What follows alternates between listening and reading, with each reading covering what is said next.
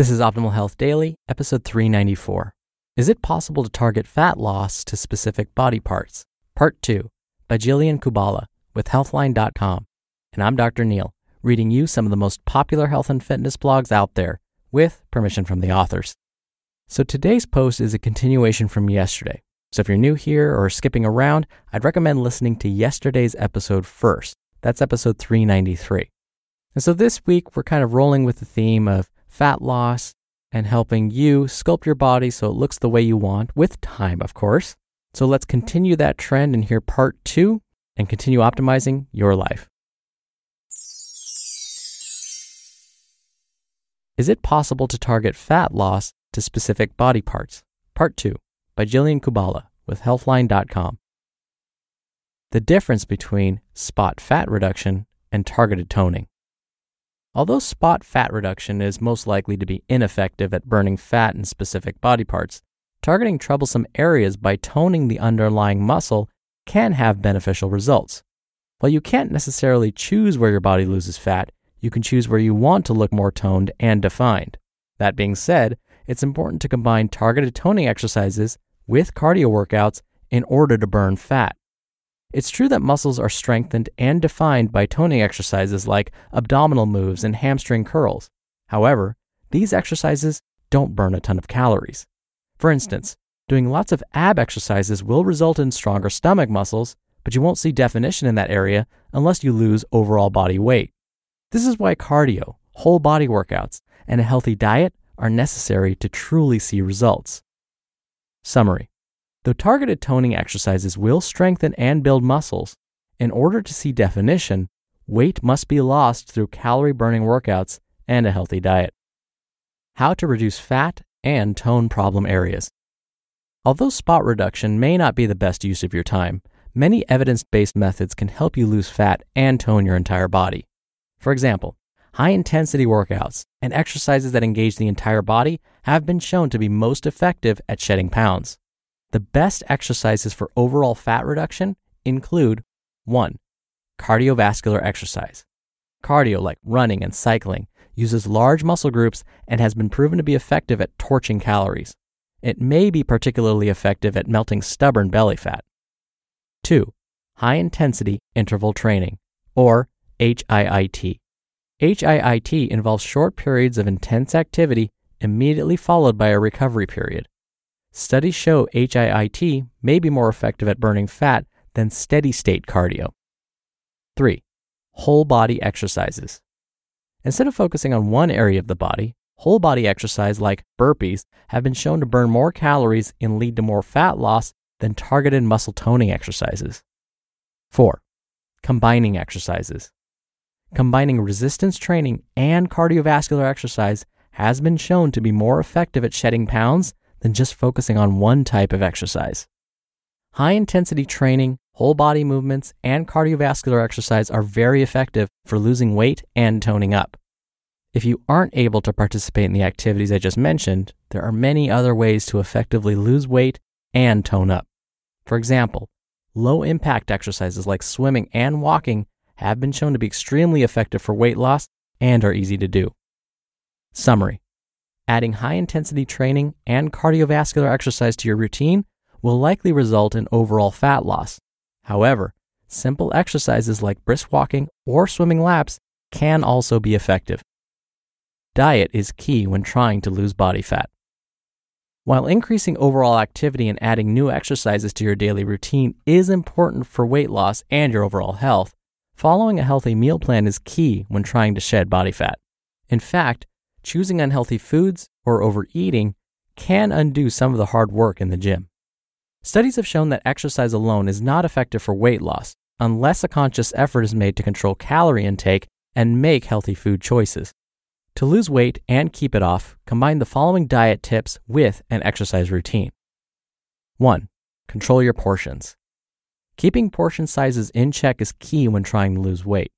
One way to reduce your food portions is to use smaller plates or measure out serving sizes to train your eye. 2. Fill up on fiber. Foods high in fiber such as veggies, beans, fruits, and oats make you feel fuller and can reduce overeating. Eating a fiber-rich salad before your meals is an effective way to shed pounds. 3. Limit processed foods and added sugar. Cutting back on processed foods like candy, chips, cakes, and fast food is a must for weight loss. Ditching sugary drinks like soda, juice, and sports drinks can help as well. And 4. Eat protein-rich foods. Protein helps keep you feeling full and may help reduce overeating. Studies have shown that eating a protein-rich breakfast can reduce snacking throughout the day and help you lose weight. Following a healthy meal plan that includes lots of fiber, healthy fats, and protein in controlled portions is a great way to slim down. Furthermore, in order to lose weight, it's important to create an overall calorie deficit. Eating healthy, minimally processed foods is the best way to do this. Although overeating is most often associated with unhealthy foods like cookies, chips, and ice cream, it is possible to eat too many healthy foods as well. This is why controlling portion sizes and having a healthy awareness of both your hunger and your level of fullness is important. Summary: following a healthy meal plan and creating a calorie deficit are crucial for weight loss. Limiting processed foods, eating more protein and fiber, and practicing portion control are all evidence-based ways to lose weight. The bottom line: many people want a quick and easy way to lose fat, especially in troublesome areas like the hips, belly, arms, and thighs. Spot fat reduction has been shown to be ineffective in many studies. Luckily, there are proven ways to lose body fat and keep it off. While resistance training may strengthen, build, and tone muscle in a targeted area, a healthy diet and calorie-burning activities are necessary to burn fat and get that defined look. Ultimately, focusing on working towards a healthier, more toned body overall may be more beneficial than attempting to lose fat in one particular area. With a little bit of hard work and dedication in both the gym and kitchen, you can achieve your weight loss goals. You just listened to part 2 of the post titled, "Is it possible to target fat loss to specific body parts?" by Jillian Kubala with Healthline.com. I love that Jillian mentioned combining exercises, meaning combining resistance training and cardiovascular exercise. Now, I only really recommend folks that are intermediate or advanced do this. This is because it can be overwhelming or kind of a shock to a newbie's body if they try and combine exercises, and that might lead to injury. But if you've been working out for a bit and are pretty comfortable, one of the ways you can increase your fat burning is to first do some strength training. So if you're at the gym, for example, hit the weights first. Maybe do some upper body exercises like bench press or shoulder press, or work on your arms, bicep, and tricep moves. And then once you've done that, if you're not super fatigued, head over to the cardio section of the gym. Jump on the bike, walk on the treadmill, go for a jog, use the elliptical, whatever. By doing these exercises in this order, you will actually help your body burn more fat. There's a physiological mechanism behind why this happens. It takes a little time for me to describe, so I won't describe it here, but trust me, it does happen. Now again, the order is specific. You've got to do your resistance training first, and then do your cardio after. If you do the cardio first, and then try and do some resistance training after the cardio, you'll probably find that you're gassed, and you probably won't be able to lift as heavy.